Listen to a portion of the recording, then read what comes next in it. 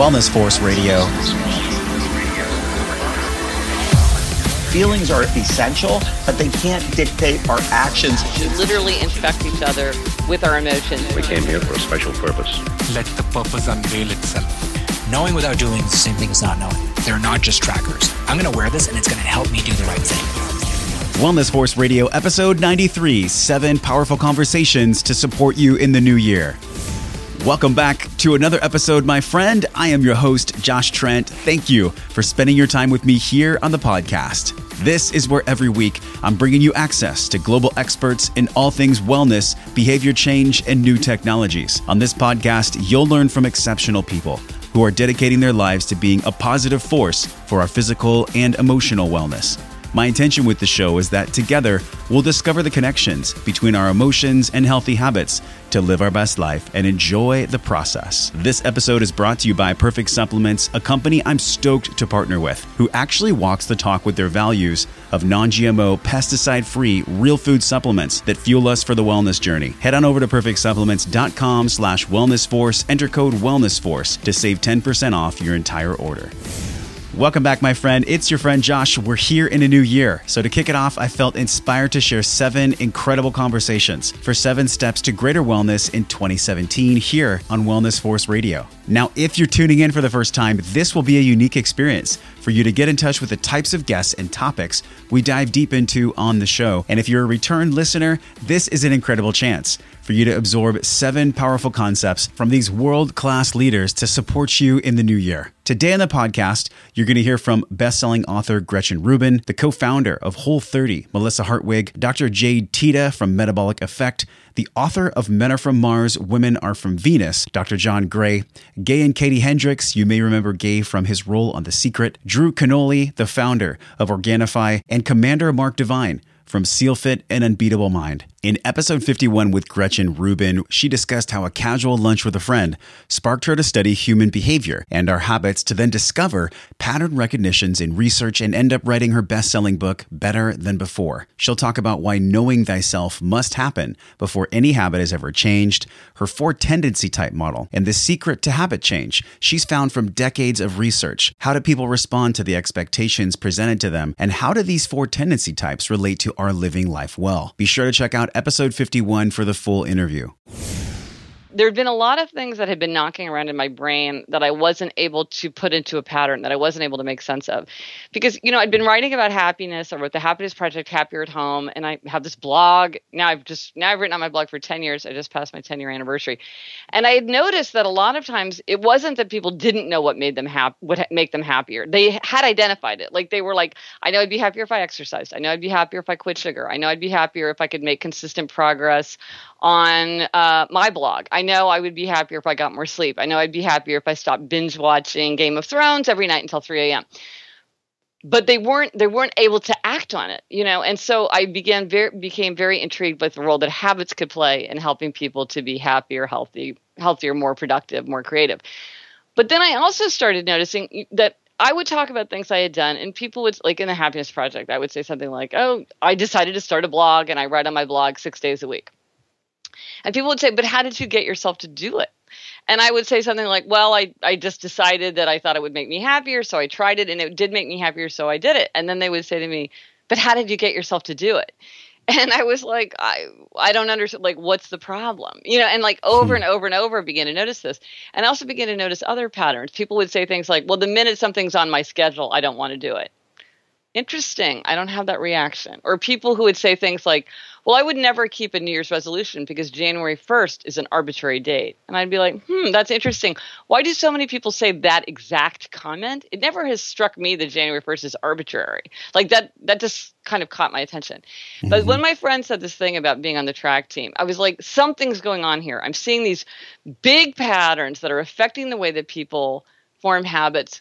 Like what's going on? I could sense that there was some logic to it, or there was some pattern underneath the surface that would explain why people were saying the same thing.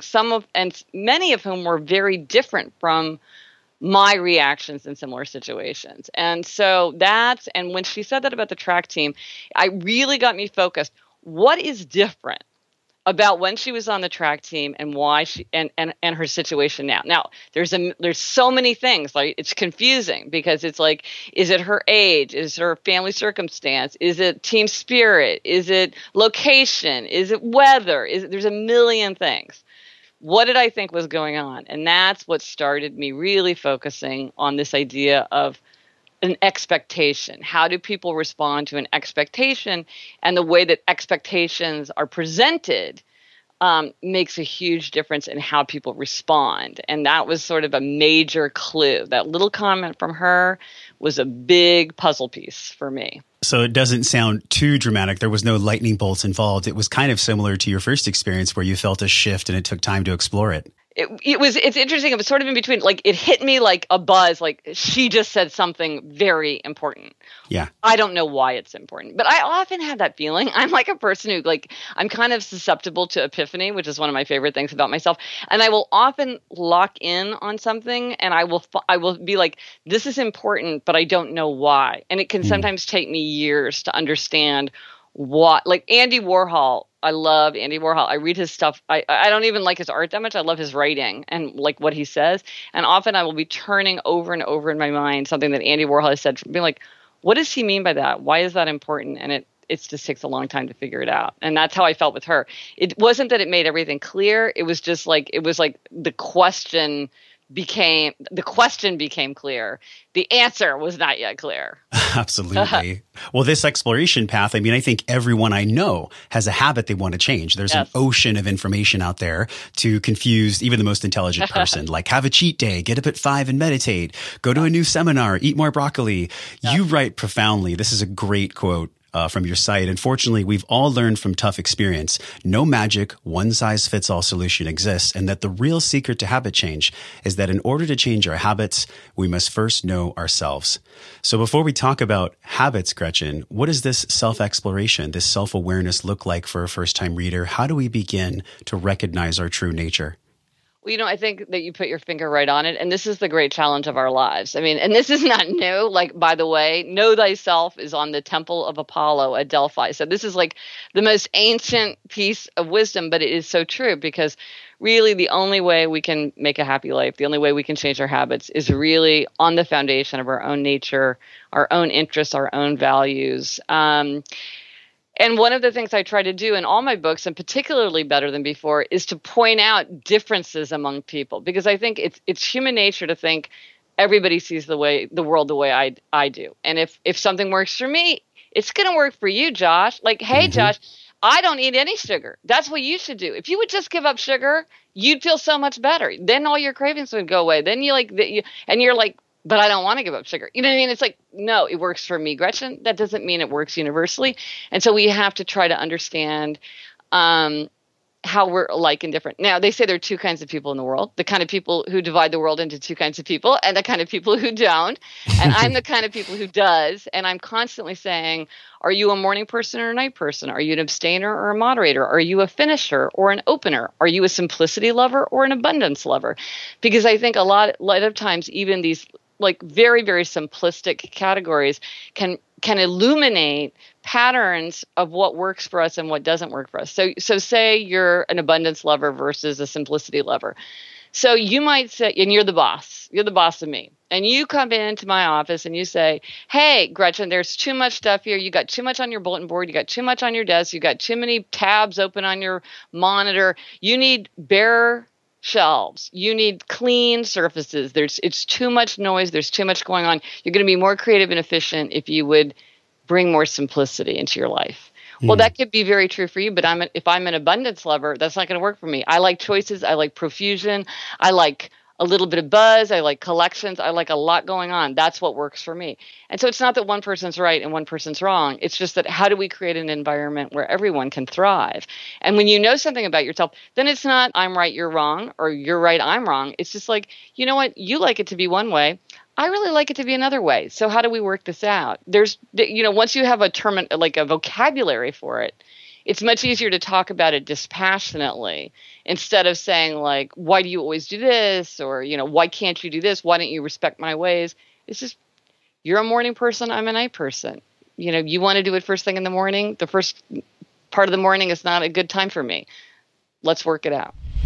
For episode 71 with Melissa Hartwig, we talked about her new book, Food Freedom Forever, and I asked her questions about a specific chapter in her book called Your Brain on Food, where she talks to us about super palatable foods, the pleasure and reward centers in the brain, what creates these habit loops, and we'll discover satiety and satiation, the difference between the two, how to get back in touch with the foods the way nature intended us, and the emergency brake foods, the ones that we can't stop consuming and why. Be sure to check out episode 71 for the full interview. This section in your book, it starts with food. You named it Your Brain on Food, which is like, honestly, that could be a book title just itself. But in this section, you talk about ancient signals in a modern world. And there's this beautiful quote: food scientists have engineered chemicals and processed foods that light up the reward centers in the brain for a different reason than nature intended. Not because they provide vital nutrition, but because they are scientifically designed to stimulate our taste buds. What was the research that you pulled from on this? I mean, why was that such a powerful statement for you to write? So that chapter was like my baby, right? I think I probably wrote that chapter first out of every single thing in the book, because I was like, there's so much that needs to be said here. There's so much really interesting research on the subject of supernormally stimulating foods in nature, for example. Some of the research I came across, like if you give a bird an egg that is bigger and shinier than the own egg that it laid, the bird will sit on the bigger, shinier egg, even though the bird knows that it's not real.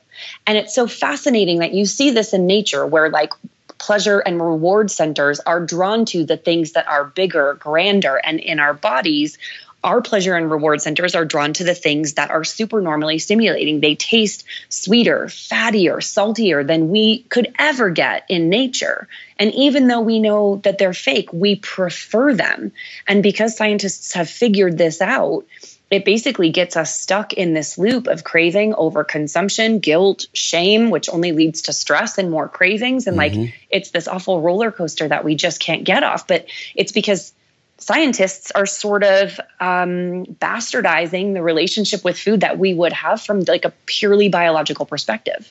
Have you ever looked at the work of Damon Gameau? He was the #1 documentary for sugar in Australia, and it was just incredibly powerful movie where he just ate like the regular recommended daily amount in Australia. Yeah. Have you seen this one? I have, yes. Oh my gosh. He came on the show. He talked about, he was in this one study, Melissa, and they were giving children pudding.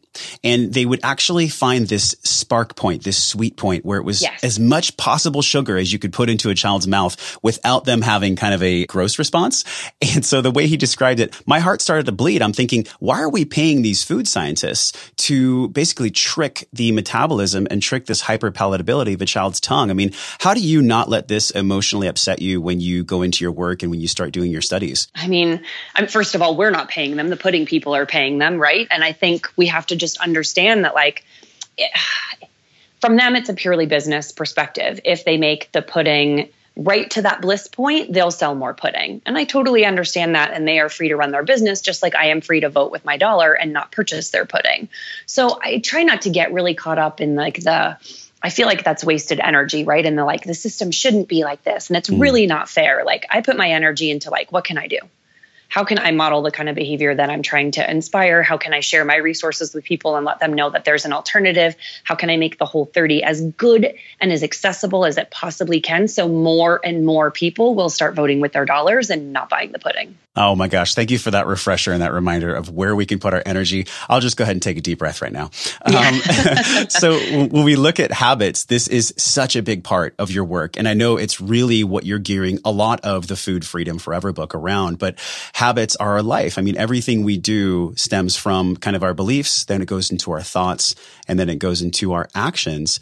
You talk about the difference between satiety, this physiological response, and then satiation, which is an estimate of our own being full perception. Can you describe the difference between satiety and satiation? Yeah. So true satiety happens in the digestive tract. It's like a physiological function where the body is sensing that it has enough nutrients and a wide enough variety of nutrients to be full and satisfied in terms of your survival. So when you've got food that comes from nature that has protein and fat and lots of diverse micronutrients and fiber and water, all of that stuff sends signals to your gut that says at some point, I'm okay, I'm full, you don't need to eat anymore. So the example I give in the book is like when you're eating like a grass-fed piece of prime rib. It's delicious, you love it, the first bite is so good, but by like the 20th bite, there's something in your body that's saying, I'm good, I don't need to eat anymore. By contrast, satiation is your perception of your own fullness. It kind of happens in the brain and not in the gut. And it's based on a number of factors. It can be based on whether you're simply tired of the flavor of the food you're eating, or your jaw is sick of chewing, or your stomach becomes so physically distended that you can't eat anymore. But satiation is not indicative of true satiety. You can take a tub of movie theater popcorn and eat and eat and eat and eat because there's no complete protein. The fat is fake. They've sucked the fiber out. They've sucked the water out. They've, made the calories even more bioavailable. And until you're physically full or like tired of putting hand to mouth, there's going to be no signal that tells you to stop eating. So if we're eating foods that are far more likely to deny that true satiety, and all we have left is this like emergency ejector seat that says, oh my gosh, I've just eaten a whole tub of popcorn, I should probably stop. Like that only sets us up for that overconsumption cycle.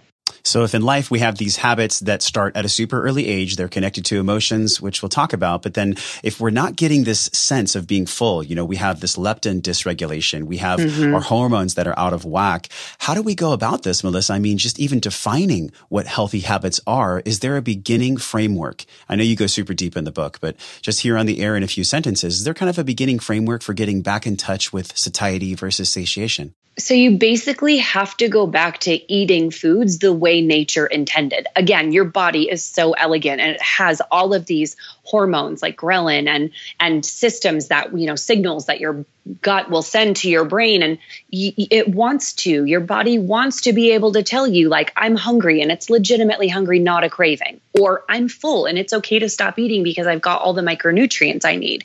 You just need to get back to a place where you can actually trust the signals that your body has been so desperately trying to send you, that you have been overriding for the last 20 years because you've been chronically dieting. And so when your body says you're hungry, you're like, shut up, I'm on a diet. Or because of the foods that you've been feeding it, where your body doesn't know up from down and all your hormones are out of balance and you don't have those. So getting back to, through something like the Whole30, getting back to eating food the way nature intended you to eat food and really resetting your taste buds and resetting your hormones goes a huge way, even in just 30 days, to you being able to trust the signals your body is sending you again. You mentioned this food with no brakes, which is such a cool visual. I'm picturing like the e-brake on an old Honda. Yeah. These foods don't have it. I mean, certain foods, like for people, brownies. For me, it's like dark chocolate. Like I talked about this with Gretchen. I can't have dark chocolate in my house. And I just know that about myself. I end up an abstainer. I can't moderate those types of things. How do people recognize the foods with no brakes when they're going into this journey? I think it's really simple. It's like, what is the stuff that once you start eating, you just can't stop eating it? Because the problem isn't that you start eating it. The problem is that once you're in it, you feel totally out of control. You feel like you want to stop, but you can't. You no longer even want the food, but yet you're still consuming it. You eat, you tell yourself you're going to have one glass of wine and then it turns into 2 glasses of wine and you're ordering for pizza and your face is in the bag of potato chips, like gateway foods. I think everybody, if you ask them really quick, like what is one kind of food that you just can't control yourself with, everybody would have at least one. And I think if you force people to think about it, they'd come up with a pretty decent list.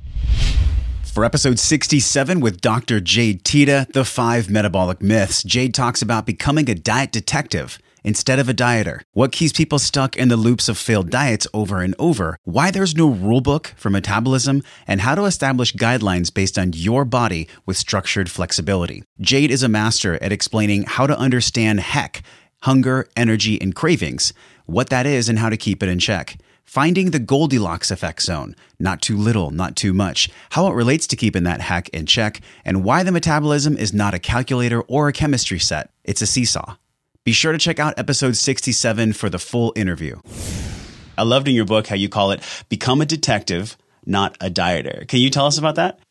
Yeah, really, it's like this. Dieters go by rules, right? If you're a dieter, the dieting mindset essentially says, hey, Jade, hey, Josh, there's rules I got to follow, right? Give me the 10 rules. If I follow the 10 rules, I'll get results. Give me the meal plans. Give me the recipes. Give me the foods I can and cannot eat. This is a dieter's mindset, and it's completely freaking wrong. It is the thing that keeps you stuck. And it's the reason why you go, oh, that didn't work. Let me go find another group of recipes and meal lists and foods I can and cannot have, and maybe another workout. Being a dieter is really thinking that there's a rule book, that everyone's metabolism works the same. And there's not a rule book. There's a set of guidelines. What's the difference? Rules are black and white. They can't be changed. Guidelines are meant to be followed for a time, and then you can paint outside the lines. And so when you think about metabolism, dieter, stop following rules. Like there's this rigid, predictable, sustainable way that you're going to lose weight. That's not true. There's nothing predictable, linear, or fair about body change. It's just not. Instead, think about being a detective, which is really about using guidelines and what I call actually structured flexibility, which means, sure, we need some structure. Hey, here's where to start. But then we need to learn the skills to be flexible, to tweak, to adjust, to sleuth, like a detective, to find our own path. And so moving away from rules, which is the dieter way, and picking up guidelines in this structured flexibility approach, which is the metabolic detective way. Mm-hmm. And you have this cool phrase called HECK. Unpack HECK, why this is so important as a detective, not a dieter. Yeah, well, it's interesting because we say, how do we know what works for us, right? Well, there's 3 ways that you know that something is working for you. You know based on how your body feels, which is subjective. You know based on how your body responds, which is objective, meaning am I losing fat or not? And you know based on biofeedback, biomarkers like blood pressure, vitals, blood labs, that kind of thing. So there's these 3 components.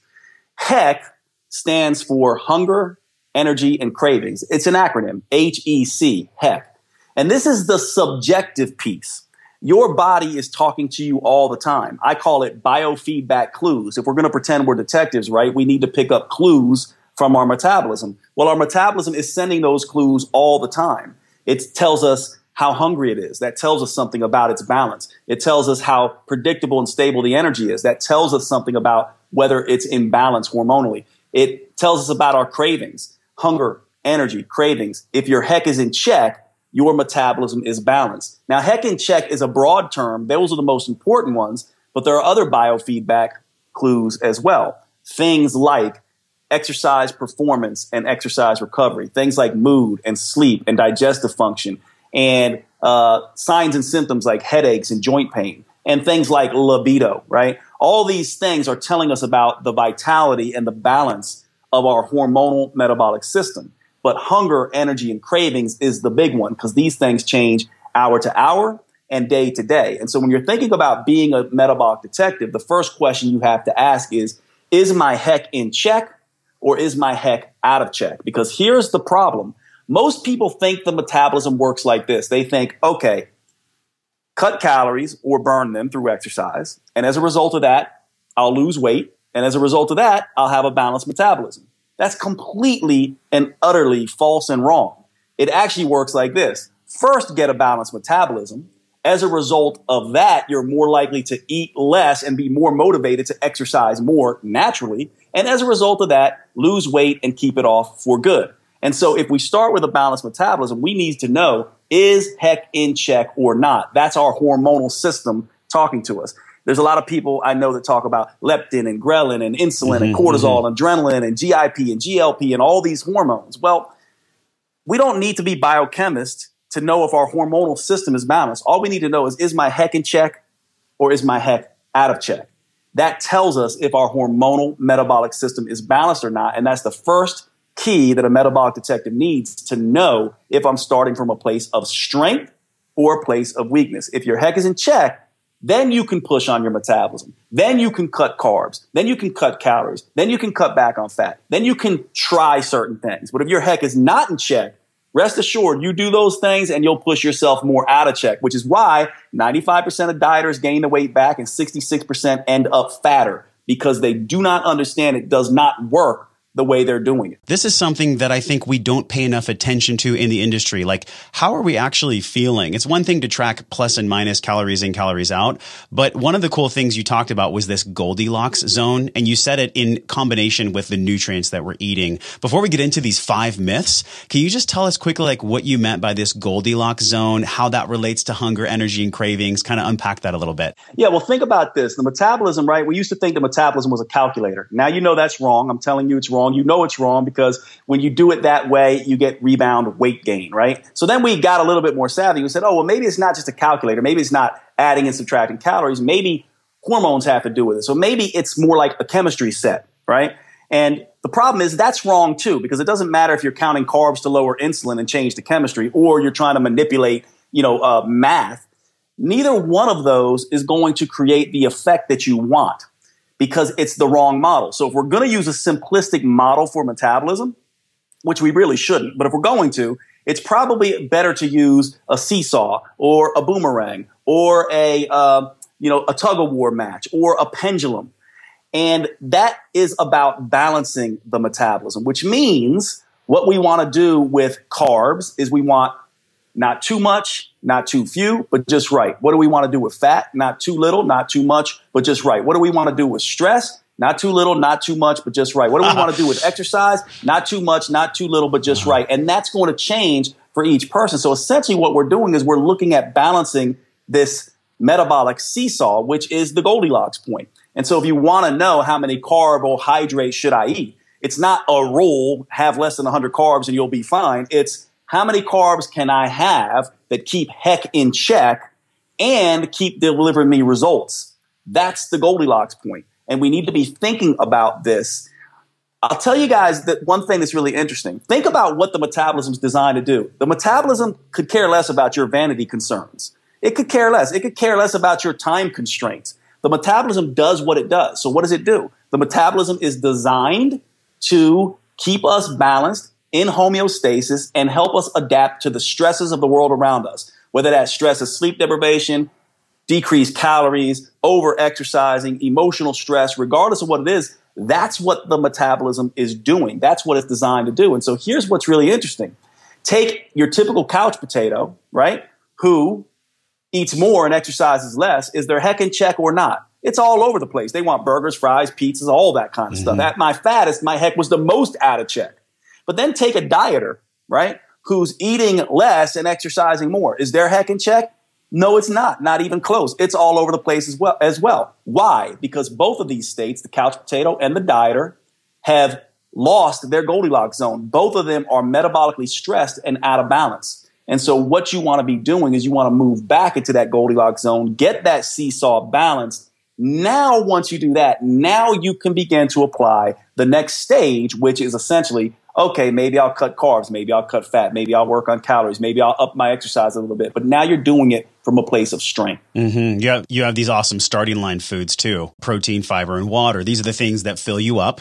And then monitoring the starch and the fat for satiation, for that feeling of, because we're all going back to this three-stage model. I studied a lot of work from Charles Duhigg, The Power of Habit. And he talks about we have this cue, we have this response, this reaction to it, and then we get the reward. And it's this model that we see all the time. I don't care who you are or what you do. We're all looking for that deep breath. I'm just feeling like in this model, how do we know when to add in fat or when to put in starch? Do we listen to our body? Do we listen to our emotions? Like, how do we figure that out? It's three things. Here's how it works. So just to kind of make sure everyone's with us, when you're talking about the Goldilocks effect, you start with the things that we know satiate you, which is a hunger response, satiation, how full it makes us. These are foods rich in protein, fiber, and water, essentially lean protein sources, tons of vegetables, and high water, low sugar fruits, things like berries, apples, pears, citrus, that kind of thing. That's a very paleo-ish diet, isn't it? Wild animals don't get fat on them. They're very lean. If you ever had elk, you're not getting bacon off of elk. That stuff is lean as crap, right? It's just lean. Yeah. So you start there, but that's satiation. Everyone knows if someone said to me and you, they said, hey, how do I lose weight? I need to get 2 weeks. I need to get in shape for my high school reunion. Well, I'm going to tell them, eat chicken and broccoli. Eat chicken and broccoli all day. Everyone knows that. Everyone knows chicken and broccoli satiates the hell out of you. It will fill you up, but it does not satisfy you. That's why people can't keep eating chicken and broccoli. So to satisfy you, now you need to take starch, fat, salt, sugar, sprinkle enough of that stuff on there like condiments to make your food taste good. For episode 46, Dr. John Gray, author of Men Are From Mars, Women Are From Venus to talk about ADHD, brain health, and sex addiction. Dr. John talked to us about the instant gratification model, how it currently changes the limbic brain in this hyper-stimulated society, and the effect of that hyper-stimulation long-term on the brain and in our intimate relationships. We'll go into ADHD and nutrition, why sugar affects the nervous system in such a deleterious way, and understanding the dopamine system, and how our behaviors, specifically women's brains, can be wired for overwhelm and become addicted to stress in the same pathway as heroin. Dr. John also talks about the minerals that can help relax the brain and reduce stress. Be sure to check out episode 46 for the full interview. And I realized, whoa, all of the normal kind of problems that challenges that kids will have based on their temperament, they become exaggerated based upon the hyperstimulation in our world today. When you put an iPad in front of a little kid, you watch him, he goes into a meditative state instantly because brain produces hyper amounts of dopamine, similar to what happens when you give a dessert to a kid. They'll go right into complete meditation on that dessert, but then afterwards they go kind of berserk.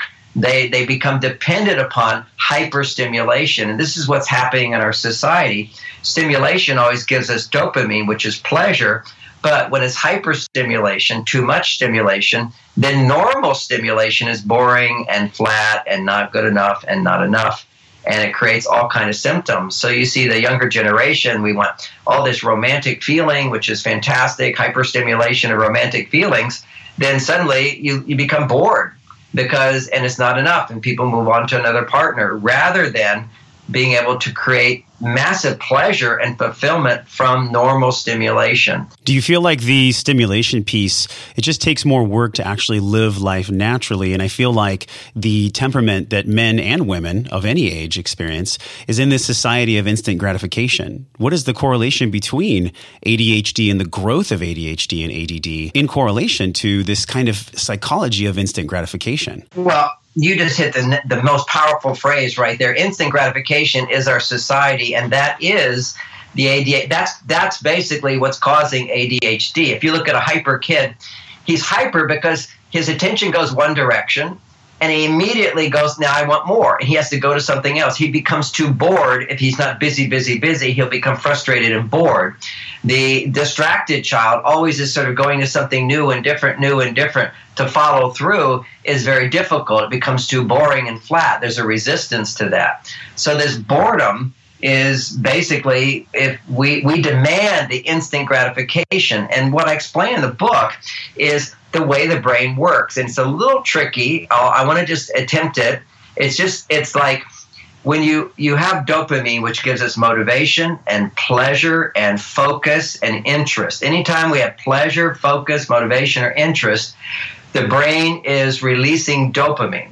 Now, when dopamine gets released, you get all that pleasure when it goes into a receptor site. If too much dopamine is released, the body regulates itself, and it actually removes your receptor sites. So an example of this would be if you took cocaine, just one use, because it's so stimulating, it produces so much dopamine, people feel like they're Superman. They feel like heroes. They feel great. They feel fabulous, like I just won the Olympics or something. And that's what dopamine does. But it's too much, and the body says, oh, that was too much, so we're going to take away 30%, 28% of your dopamine function, which now means normal stimulation, like saying, hey, buddy, how you doing? That would be normal social interaction, becomes 1/3 as pleasurable. And that means life becomes boring. Same thing happens with sugar. When you eat it, you give a cookie to a child the first time, one cookie tends to be completely fine. That's all they can eat. They go, wow, that was great. But then what happens is you get this desensitizing of dopamine receptors, the eventual downregulation and disappearance of part of your dopamine receptors. And now, in order to feel alive and pleasure and interested and motivated, you need a higher stimulation. It's like a little screen TV is kind of boring. We need a bigger screen. Then we need a big movie screen. It's the stimulation. And it's not bad to occasionally have high stimulation. That's parties, that's fun. But what happens is after the high stimulation, you have to rest the brain. You have to relax the brain. You have to come back to nature, and life is a little flat and boring, not a whole huge flat and boring, and then those receptor sites return, and you restore balance. But when we get super high stimulation, it takes longer for the receptor sites to come back up. And you also need extra nutrition to help those receptor sites appear again. You need to produce stem cells in your body. And for that, you need healthy gut function. You need a digestion. You need amino acids. You need B vitamins. You need omega-3s. So, that's where the solution is, what I just described, is when you provide your body with extra nutrition, it helps the brain come back into balance. But you can't come back into balance if you keep depending upon hyperstimulation. So for women, the women listening, what they don't realize is that their brain is addicted to worry. This is one of the most common phenomena that I see for grown women, and even for young teenage girls as well, is they're becoming overwhelmed. Now, I've been doing this, 35 years, and I've watched this term overwhelm increase. Not that some men don't feel it, but women feel it way, way more. And it's basically, we can now look at brain scans and see that when you're overwhelmed and you're worrying, the same part of the brain is being activated. The dopamine part of the brain that's being activated is the same as heroin. You get addicted to worrying. Some people get addicted to anger. Some people get addicted to drama, feeling victimized. Grieving can actually become an addiction if you don't have the right nutritional support. UCLA proved that when parents are chronically grieving their children, and they can't feel happy again, they have to go on antidepressants and all these things, which again, I see natural solutions for, but they give them the antidepressants and so forth. And what they found is that the same part of the brain is being activated when they're chronically grieving that happens when you take heroin. So it doesn't seem reasonable, but actually it's when you face danger that makes you feel alive. When people are grieving, at least they feel alive. It's not a positive experience, but actually on one level, it's a good experience. You're feeling all this love for the child that you're missing, but you're not experiencing present time, happiness in present time. That's what we want to help the brain to come back into the moment and be happy with what's here rather than having to create drama or addiction to foods. Sugar is a major dopamine stimulator, so it creates hyperstimulation in that part of the brain that heroin affects. So we get addicted to sugar. You mentioned for nutrition-wise that sugar actually reduces lithium in our brain, reduces the ability to create dopamine. And you talk about using sugar products when you feel great. If you're having a great day, enjoy some dessert, enjoy your treat. But when you're feeling low, eating sugar when you're already feeling low can just exacerbate that. Can you unpack that a little bit, John? Yes. First of all, sugar does create hyperstimulation of dopamine. But what sugar does, which is not good, is it depletes the brain. That hyperdopamine stimulation depletes the brain of lithium. Lithium is this cofactor for making serotonin in the brain. So, refined sugar, if you get, one of the sources of sugar is beets.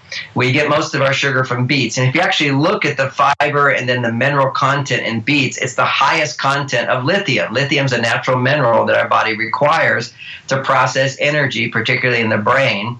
And so when we suddenly have a big burst of energy in the brain from sugar, you use up the lithium in the brain because you weren't putting the lithium along with the sugar. Lithium was discovered many years ago in natural springs. That people who couldn't sleep, who were overwhelmed or depressed or anxious. This is the Australian community, right? Yes, and American community. I'm going up I vacation up at Lithia Springs where they have the hotel's Lithia Springs Resort. They give you bathtubs right there, and you get these baths of lithium. I used to have a spa, which was people came to for lithium hot tubs. It is an amazing substance. It's been around for thousands of years where people would go for healing, sulfur and lithium, the two most healing minerals. But they found that the anxiety would go away, depression would go away, relaxation would increase. So then they decided, well, let's mine up some lithium and give it to people who have big problems and see what happens. And then it didn't work. It didn't do anything unless they put really toxic doses because it's a salt. So if you take too much of anything, it's bad. But the right amount is good if it's good. Well, lithium is very much needed, but you don't need a lot of it. And so they started giving a lot of it for psychiatric patients, for bipolar, and it worked. except that it had dangerous side effects because people were taking toxic doses. Well, Dr. Hans Nieper discovered that if you take lithium, same lithium, but you bond it instead of bonding it to carbonate, you bond it to a substance in mother's milk called orotic acid. You bond it there and you get lithium orotate. Then you only need to take small milligrams, maybe 5-10 milligrams, tiny, tiny bit, and it crosses the blood-brain barrier because it's bonded to the substance in mother's milk, and the brain gets what it needs. And the more sugar, the more stress we're under, the more we need to replenish our body with lithium. And, even the Buck Foundation, where I live here in Northern California, they're now saying that it's a preventative against Alzheimer's. A New York Times article came out saying everybody should be taking some lithium every day. In some parts of the country, if you go to El Paso, the water naturally has more lithium in it. And if you look in the yellow pages, it has the least amount of marriage counselors in the world, at least in America. This is just a substance that should be there, and as part of our mineral support. Unfortunately, most people don't know that information. And for kids who are hyper, it's one of the immediate helps is lithium orotate, but it needs cofactors as well. Whenever you add more of one thing, you need to add more of other things too. So lithium orotate along with calcium orotate, magnesium orotate, potassium orotate, zinc orotate. Those are your basic alkalizing minerals that are so important for the brain to minimize stress. A big part of our emotional health comes from how we feel in our body and how satiated we are throughout the day. I mean, it's hard to treat other people well and think good thoughts if you're walking around hangry. One of the best ways to cure satiety and satiation is to add in powdered collagen to your drinks, your waters, and into your foods. I use Perfect Supplements collagen. It's sourced from 100% grass-fed cows. That means there's no hormones, pesticides, or synthetics because these are healthy cows that eat grass, while the sick cows eat corn. So beyond these healing powers of collagen for digestion and joint health, it also has 20 grams of protein in 2 scoops, which helps to curb appetite and increase that satiety. One of the cool things about this collagen is that there's individual packets you can mix in water, and you know what it tastes like? Water. I mean, all of a sudden my glass has 10 grams, 20 grams of protein, and all the health benefits of having this non-GMO pasture-raised collagen in my bloodstream. So don't walk around hangry. Pick up your grass-fed collagen, feel better in your emotional body and your physical body every day. It's part of the Wellness Force Radio bundle, and it's heavily discounted just for you. Click over to perfectsupplements.com/wellnessforce to save 10% off the already discounted package and get more wellness in the process. On episode 55 with Gay and Katie Hendricks, Body Intelligence in a Modern World, Gay Hendricks explains why self-love, specifically contacting that deepest layer of love for ourselves, is usually what's missing from even the most advanced transformation programs, and how we can tap into that. He'll explain the love versus fear model and how we're always at our deepest level, one of two things: either open to love or closed to fear. I ask Gay an interruptive question based on how do we love our fear? And how do we tap into this to help dissipate that fear, as well as other topics from Gay's multiple decades in personal development and body intuition training. Be sure to check out episode 55 for the full interview with Gay and Katie Hendricks. I realized in this one moment, the one person I had never trusted or asked was my own self. And so I paused there under the trees and I asked this big question. I said, I kind of directly talking to the universe, I said, what is the main thing that human beings are doing wrong that if we did it correctly, life would unfold itself very organically and easefully?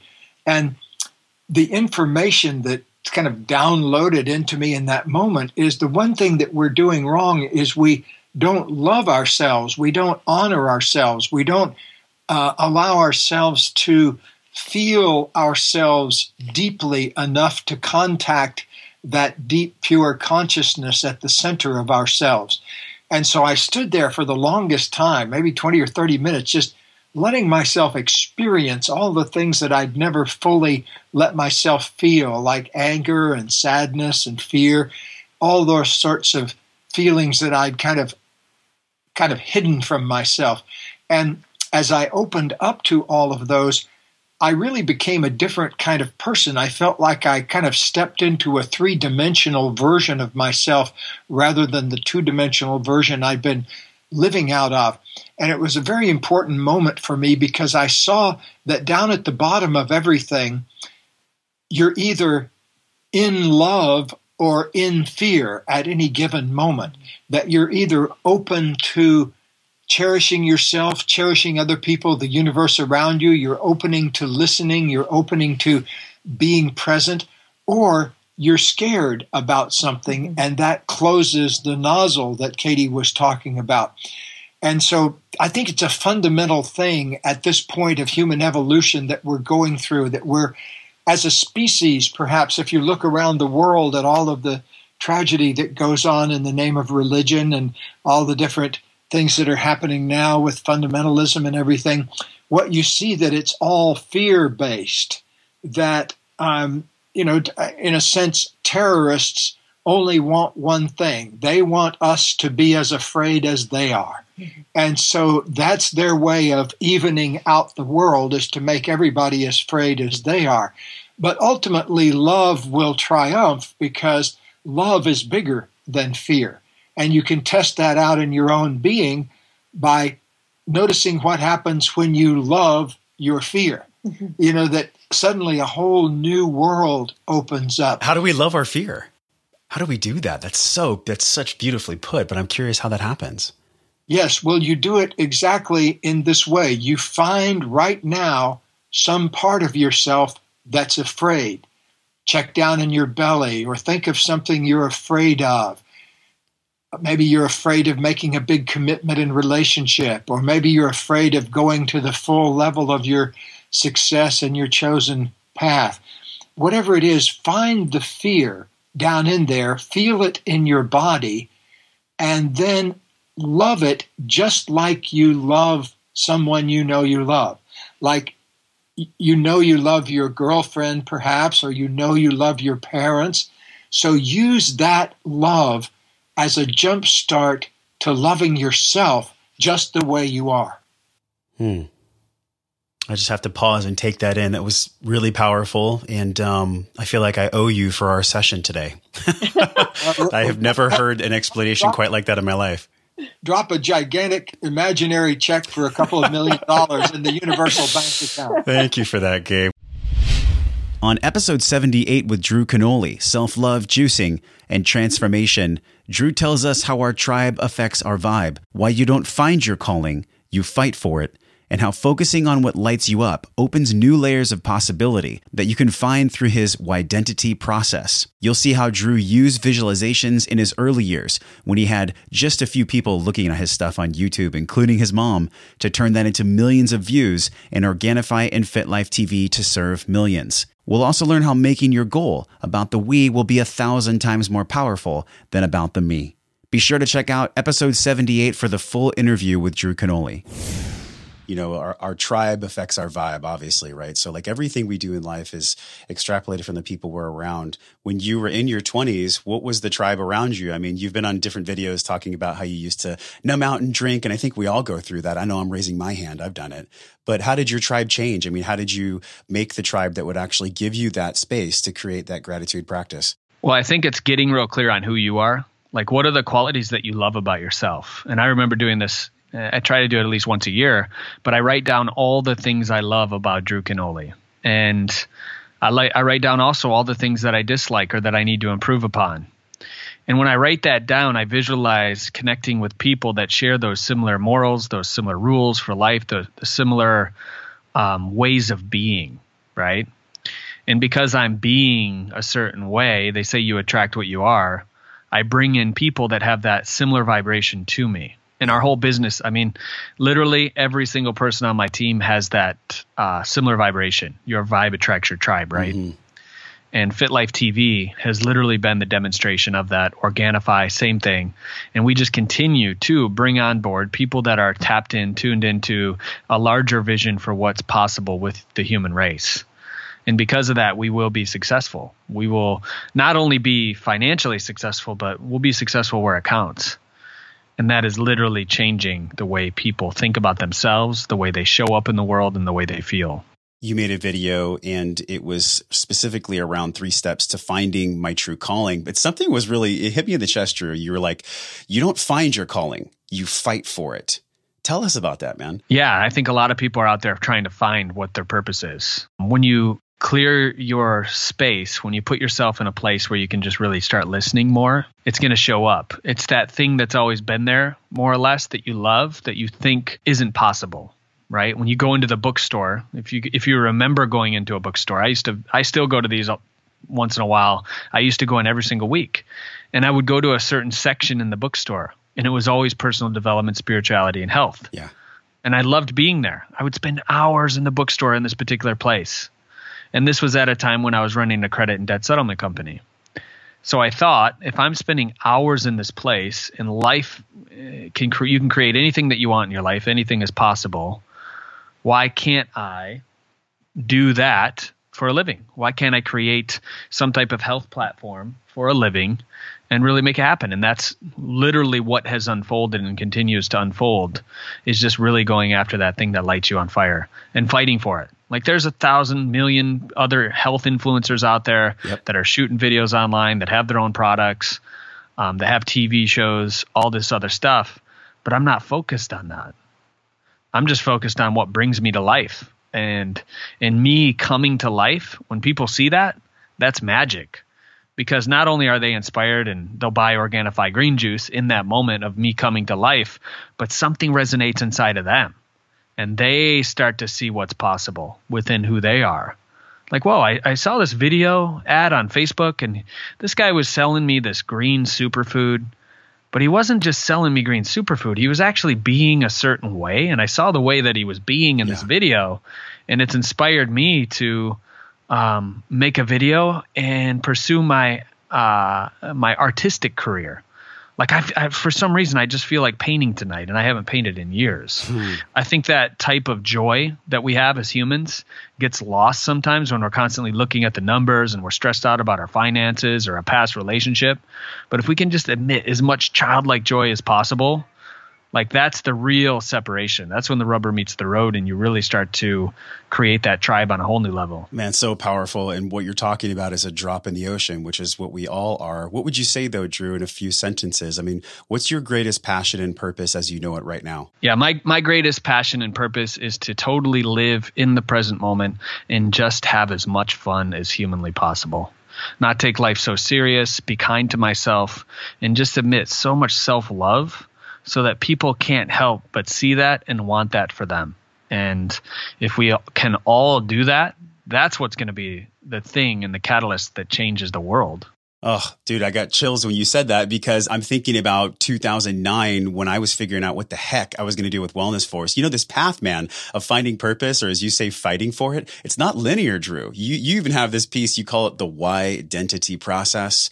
I love this, man. Having a why that makes you cry. I mean, that, I don't think it's self-explanatory, but can you tell us how you came up with that? Yeah. So everybody has an identity in their own mind of who they are, right? And most of the time the identity is just like a window with a bunch of bugs on it and mud and all this crap that the world throws at us and tells us who we should be. So over time, you really can't see through it anymore. And when you're able to see through a window, it's beautiful. You can see the light coming out from inside it, and it touches you. It touches your heart, your mind, your soul.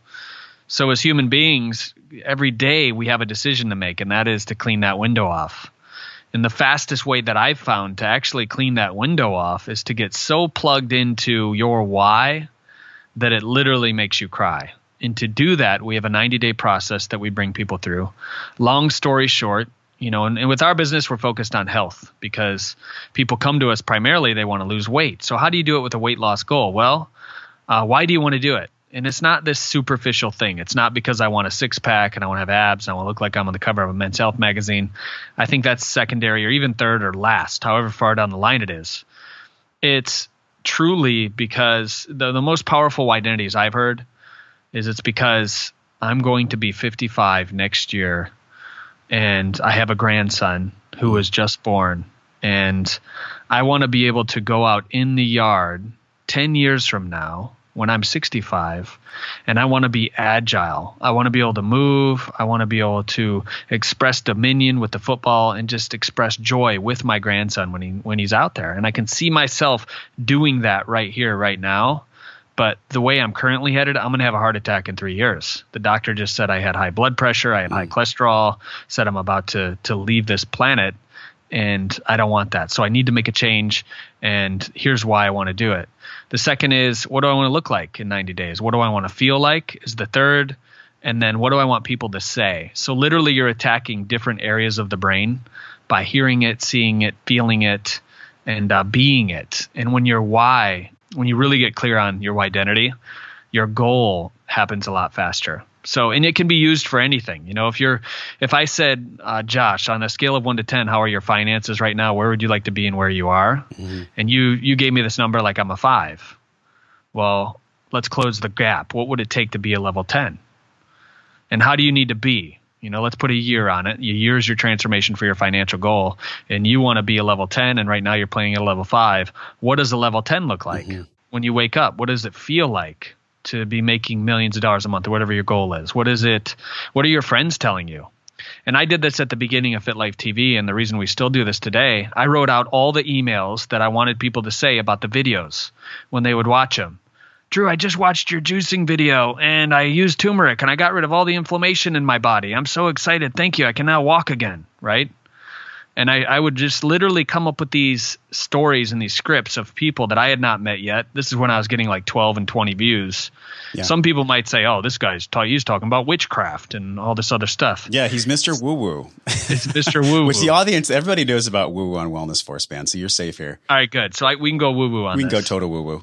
Yeah, and just scripting all those out, I can go back and pull those up now, and I have a folder of probably about 12,000, I think 12,400 the last time I looked, and this is just screenshots of people writing in on Facebook and leaving comments of how Organifi or how juicing has changed their life or how one of the videos changed their life. And if I'm ever in a funk, if my vibration's a little low, I'll go in here and just snoop around for like 10 minutes. Yes, that is awesome. It just raises you up so fast. You realize that it's not about you. It's not about me. FitLife TV is not about Drew Canole, Organifi, none of that. It's about the people that are in the community. It's about the we. So getting rid of the me and tapping into the we, like that's powerful. And that's part of the identity process as well. On episode 86 with Mark Divine, we discuss creating the unbeatable mind. Mark shares about resilience and mental toughness from a 20-year-plus Navy SEAL veteran career, why the warrior in all of us is committed to just two things, one being self-mastery and the other is service. But that journey, as he discusses with us, is made up of the 5 mountains that he's found to be the most powerful in all transformation. They are physical, mental, spiritual, emotional, and intuitional. Through these 5 mountains, Mark discusses what opens up the heart of the warrior and at the same time allows us to step into our power. This gives us better decision-making faculty for ourselves and affects the world and people around us in a positive way. One of my favorite questions on all these podcast interviews was asked to Mark in this following short clip. Be sure to check out episode 86 for the full interview with Commander Mark Divine. I think this is the power about what's so compelling about you and your work, Mark, is that you're a SEAL Fit background. You have this mental toughness, but you also lead with your sword and your heart at the same time. Yeah. I mean, you remind me so much of the work that I've learned through David Deida, The Way of the Superior Man. One of the things that you talk about is this resilience and mental toughness. I'm curious, though, how did you maintain this openness of the heart from training in one of the most dangerous environments for decades? How did you maintain your openness and your softness, but also your ability to hold the sword and strike when needed? I mean, how is that possible? You know what? It's a simple concept, but it's not easy, right? Just like a lot of things that are valuable or worthy in life. What I learned, and not all warriors are able to do this. You know, the PTSD essentially is a shutdown of the nervous system and the heart. And so, you know, you can't open up to the majesty anymore. And so people get really, you know, their souls basically get snuffed and they're dying. And it's a horrible, horrible thing. And, 22 veterans a day are committing suicide. And, you know, we've got to help these people because they're warriors. But what I learned is that the warrior is committed to two things. One is self-mastery and the other is service, right? They're both important. They're like two sides of the coin or hand in a glove. We can't go serve if we don't work on ourselves every day toward mastery. So what I think has happened in the military is you get a lot of people who do it for a job or they want to serve, but they didn't have the training and the methodology to work toward mastery, because it's a very specific thing.